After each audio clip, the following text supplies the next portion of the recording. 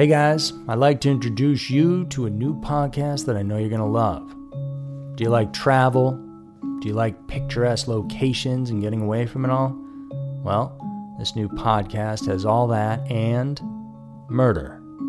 It's called Slaycation, and it's a darkly humorous look at murders and mysterious deaths that took place on vacation.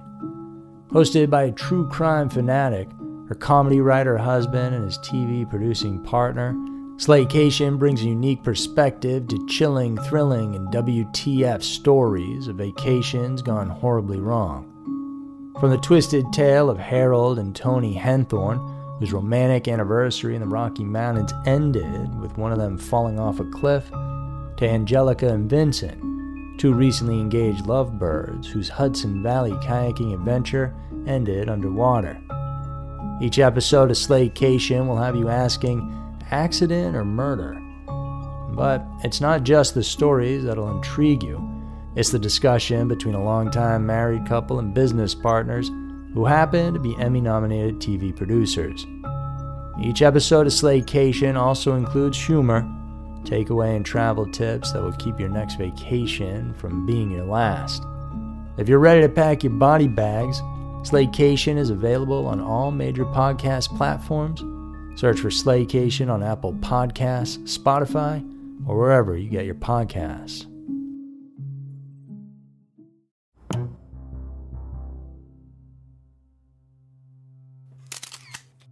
We often hear all about the killers and less about the victim experience, so today we're shifting the general point of view of many true crime stories.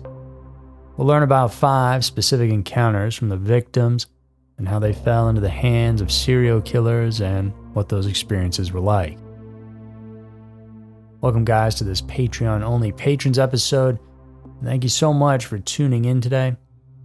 As always, I dug around a little bit to get you some stories that I hope are new to you. Here are 5 teens who had deadly encounters with serial killers. Number 5, the dark secrets of a Florida junkyard. Hidden behind the sprawling junk and rusting relics in Spring Hill, Florida, a grisly discovery would shock a small community and unveil a sinister predator lurking in their midst. Because nestled among the discarded artifacts of a forgotten era lay secrets buried for decades, and a family's agonizing search for their missing daughter would finally come to a haunting end. It was April of 1981, and Hernando County Sheriff's investigators had unearthed the remains of 4 bodies from what local residents eerily referred to as the House of Horrors. The expansive junkyard was the property of Billy Mansfield Jr., a man who would later be identified as a prolific serial killer. Of the 4 victims discovered, only 2 were immediately recognized, and so for years, the other 2 women remained nameless, their stories buried just as deeply as they had been. Among them was Teresa Fillingham, a teenager who had vanished without a trace on May 16th of 1980, just a week shy of her 17th birthday. Her distraught sister had reported her disappearance in Tampa, and for a year the family's hopes of finding her alive slowly dwindled. Over the subsequent decades after being discovered, Teresa's remains would travel from one lab to another as forensic scientists endeavored to extract a viable DNA profile. It wasn't until 2020 that they succeeded. Desperate for a match, they sought the assistance of the University of North Texas, but the search in the national database came up empty. Undeterred, investigators turned to Parabon Nanolabs, their innovative snapshot DNA phenotyping service.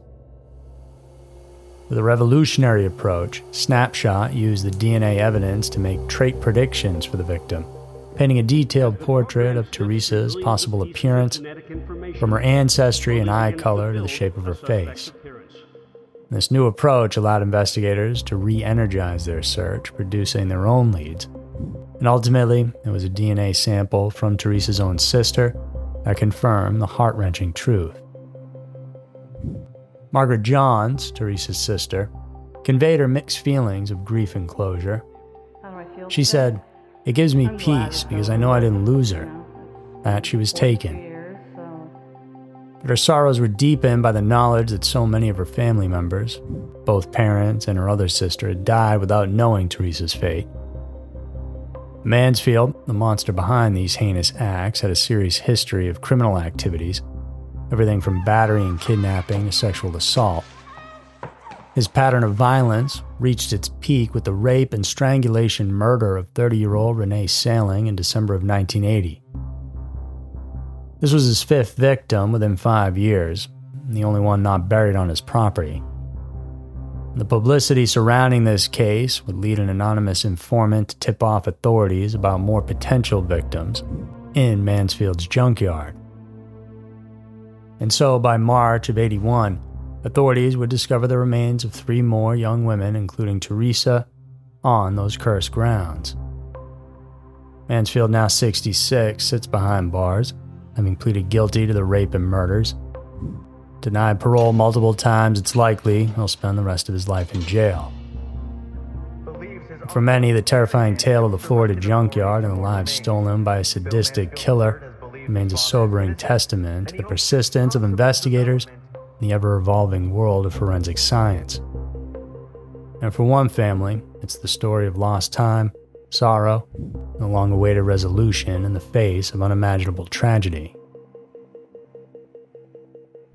Number 4. The mysterious disappearance of Georgianne Hawkins.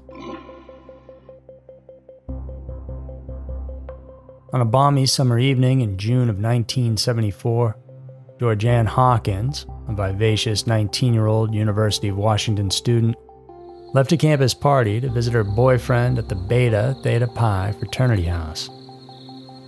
Little did she know the 90-foot walk back to her sorority house would be her last. Born in Tacoma, Washington, to Warren and Edie Hawkins, Georgianne was known as a spirited young woman. Adored by many, her outgoing personality was evident from a young age.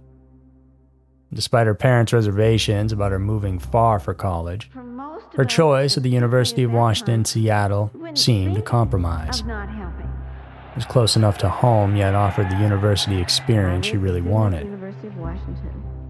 Immersed in her new life, she joined the on-campus sorority, Kappa Alpha Theta. Inspired by events like the Watergate scandal, Georgianne dreamt of a career in broadcast journalism. The night of her disappearance started innocently enough. After sharing drinks with a sorority sister, she then decided to make a brief stop at her boyfriend's house to grab some notes for her upcoming Spanish finals. The alleyway connecting the two houses was familiar to the young woman, illuminated by street lights and usually bustling with students preparing for their exams. Leaving her boyfriend's house at around 1 a.m., Georgianne jovially shouted, "Adios," as she embarked on that short walk home. Her attire that evening was striking: navy blue bell-bottom pants, a patriotic red, white, and blue top, and open-toed sandals. She also carried a tan leather purse filled with essentials: her school ID, wallet, perfume, and those crucial Spanish notes. But hours passed and there was no sign of Georgianne back at home. She didn't have a key to the house, and so her roommate, who was used to the sound of pebbles at the window Georgianne's signal to be let in, grew anxious. By dawn, her disappearance was now becoming an urgent matter, prompting an immediate police response. Given the unsettling pattern of young brunette women going missing in Washington that year, authorities feared the worst. Media attention was swift, thanks to the father of one of Georgianne's sorority sisters, who was a newsman. Her story spread like wildfire, with newspapers and TV broadcasts giving it significant coverage. However, despite the urgency and heightened media attention, no leads emerged. Police explored several theories. Given the alley's familiarity and frequent use by students, could someone have exploited Georgianne's compromised vision and overheard personal details? See, she usually wore glasses or contacts, but that night she had neither. She had worn contacts all day and as a result needed to take them out, and putting the glasses on after made things even more blurry, so she just skipped them. Police thought maybe the perpetrator had been lurking and overheard her name being called out. And later, when she was alone, perhaps they called her over, and unable to see properly, she went towards them and was then attacked. But with no evidence or witnesses, these were just theories, and they remain mere speculations. The investigation took a chilling turn, though, in 1989, when notorious serial killer Ted Bundy made a shocking confession. Using a ruse, Bundy admitted to having approached Georgianne, feigning injury and asking for help with his briefcase. Moved by compassion, the girl obliged. As she was placing the item into his car, Bundy smashed her over the head with a crowbar and pushed her inside. While driving, she woke up but was incoherently talking about her Spanish test and seemed to believe he was a tutor there to help her. He knocked her out again and took her to a secluded wooded area near Lake Sammamish, where he strangled her to death with a piece of rope. After, he claims to have decapitated her, only to return to the area 3 days later to bury it separately. Bundy, in total, has 20 confirmed victims and confessed to over 30. He's suspected of having 36 plus kills, and he was executed on January 24th, 1989 at the age of 42. Number 3. The unsolved case of Little Miss Nobody. New Mexico has seen its fair share of mysteries, but few are as haunting as the disappearance of 4-year-old Sharon Gallegos.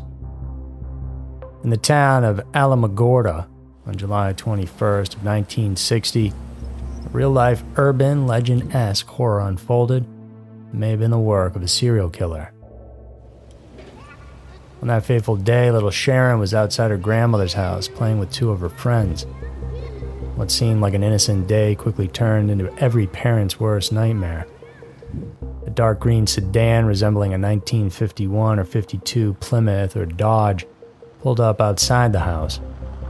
Its passengers were mysterious.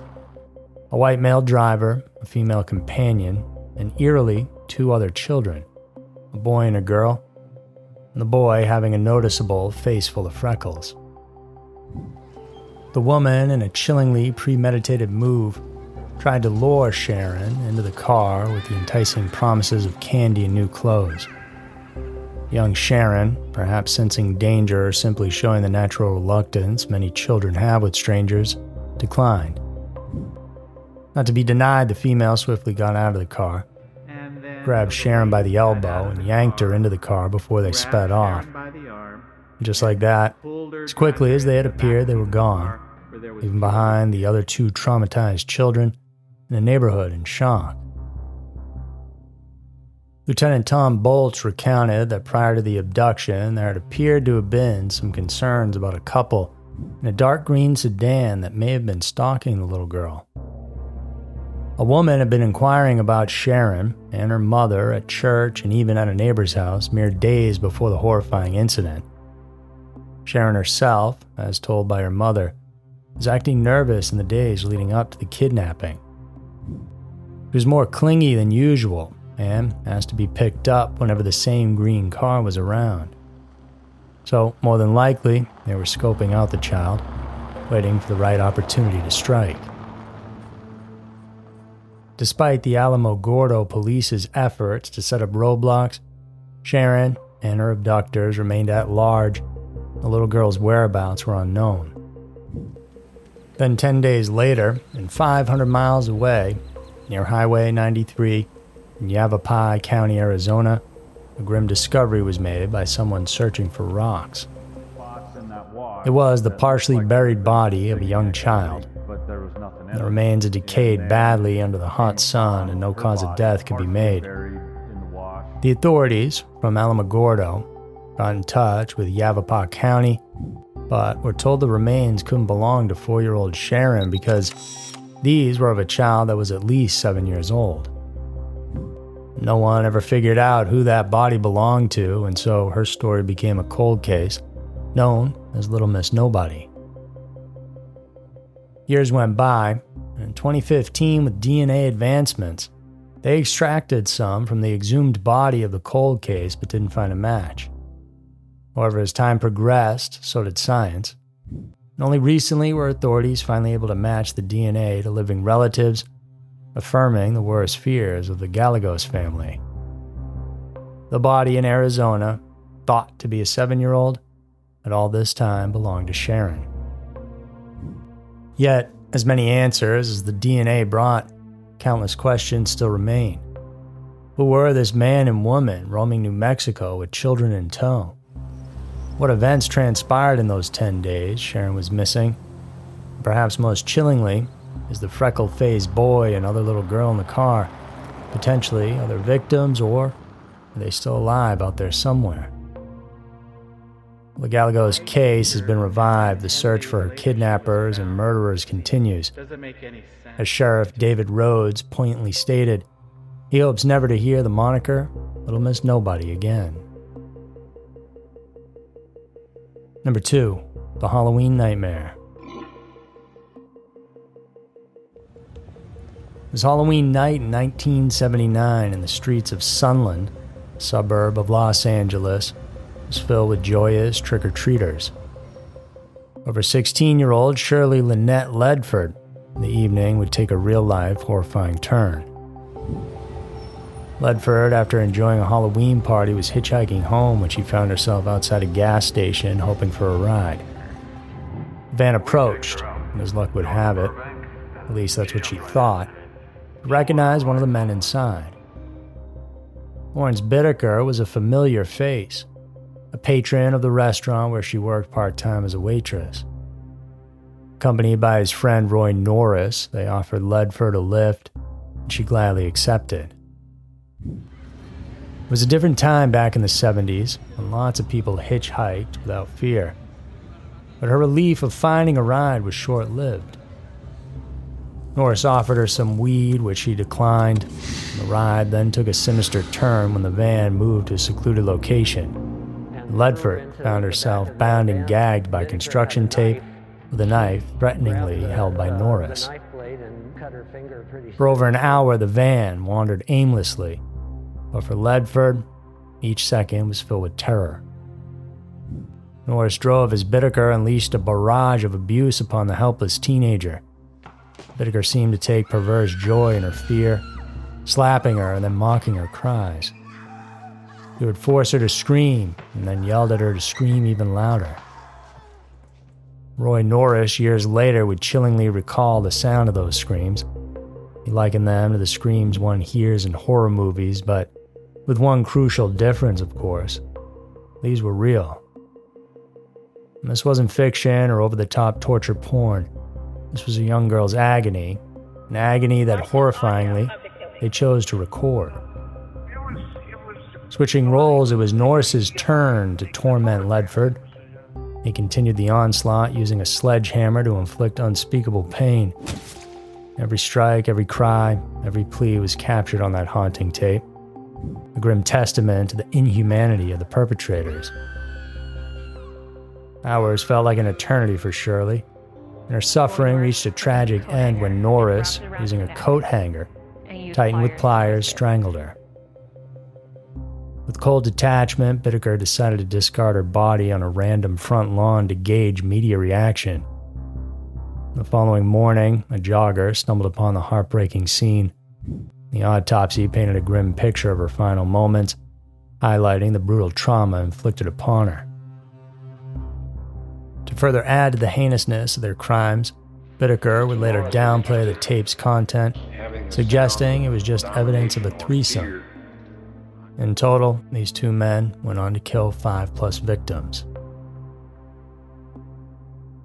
Number 1, the forgotten victim of Florida's mangroves. In sun-soaked Florida, many mysteries lurk beneath the canopy of palm trees and the reflections of waterways. Some of these mysteries, untouched for decades, occasionally resurface. The case of Susan Poole is one of them. On a damp morning in 1974, a gruesome discovery shook the community of Palm Beach County. The skeletal remains of a young girl were found tied to a mangrove tree off the coastal A1A highway. that a dead body? Her identity was unknown, and her story untold. That was until recent advances in DNA technology finally provided answers. For a long time, Susan Poole had been just another name in the ledger of missing persons. Reported missing in December of 1972, she was a resident of a Broward County trailer park, living a seemingly ordinary life with her parents and several brothers. However, one day, she just disappeared, leaving behind only her clothes, handbag, and personal belongings at a friend's apartment. The ensuing search was exhaustive, but turned up nothing. As years went by, Susan's fate remained a haunting enigma until the revelation by Detective Bill Springer of the Palm Beach County Sheriff's Office. A lead that had seemed impossible at first had come to fruition when forensic experts at Othram Incorporated matched the DNA of the skeletal remains to Susan in 2022. Well, they had finally figured out two mysteries: who the girl tied to the mangrove tree was and where Susan went. The area's darker history then began to unravel. A shadowy figure from the past, Gerard Schaefer, was unveiled as the prime suspect. Schaefer wasn't just anyone. He had worn the uniform of both the Wilton Manors Police and as a sheriff's deputy in nearby Martin County. Beneath this facade of authority, however, lived a sinister serial killer. He was arrested in 1973 for the heinous act of kidnapping two young girls and subsequently tying them to trees. This chilling MO matched Susan's fate, and the fact that Schaefer resided in the same vicinity as Poole made him an unmistakable suspect. However, justice in its traditional form eluded Schaefer. Before the full extent of his potential crimes could be uncovered, he met a grisly end at the hands of another inmate in Florida State Prison during the 1990s. While Schaefer's demise brought an end to his reign of terror, for Susan's family, the recent revelations brought mixed feelings. A cocktail of relief, grief, and closure. As Detective Springer put it, the family was happy to know what happened. It's been a long time waiting to see what happened to their sister. The case may never be completely closed, as many questions still remain, but for now the Palm Beach County community can find some solace in the fact that one of its long-standing mysteries has been solved. So there were 5 teens who had deadly encounters with serial killers. It was a bit of a heavier one, and there was a lot to unpack there, so I hope it wasn't too much for you guys. And thank you so much for all the continued support. We really appreciate it. Stay safe out there. I'll see you soon.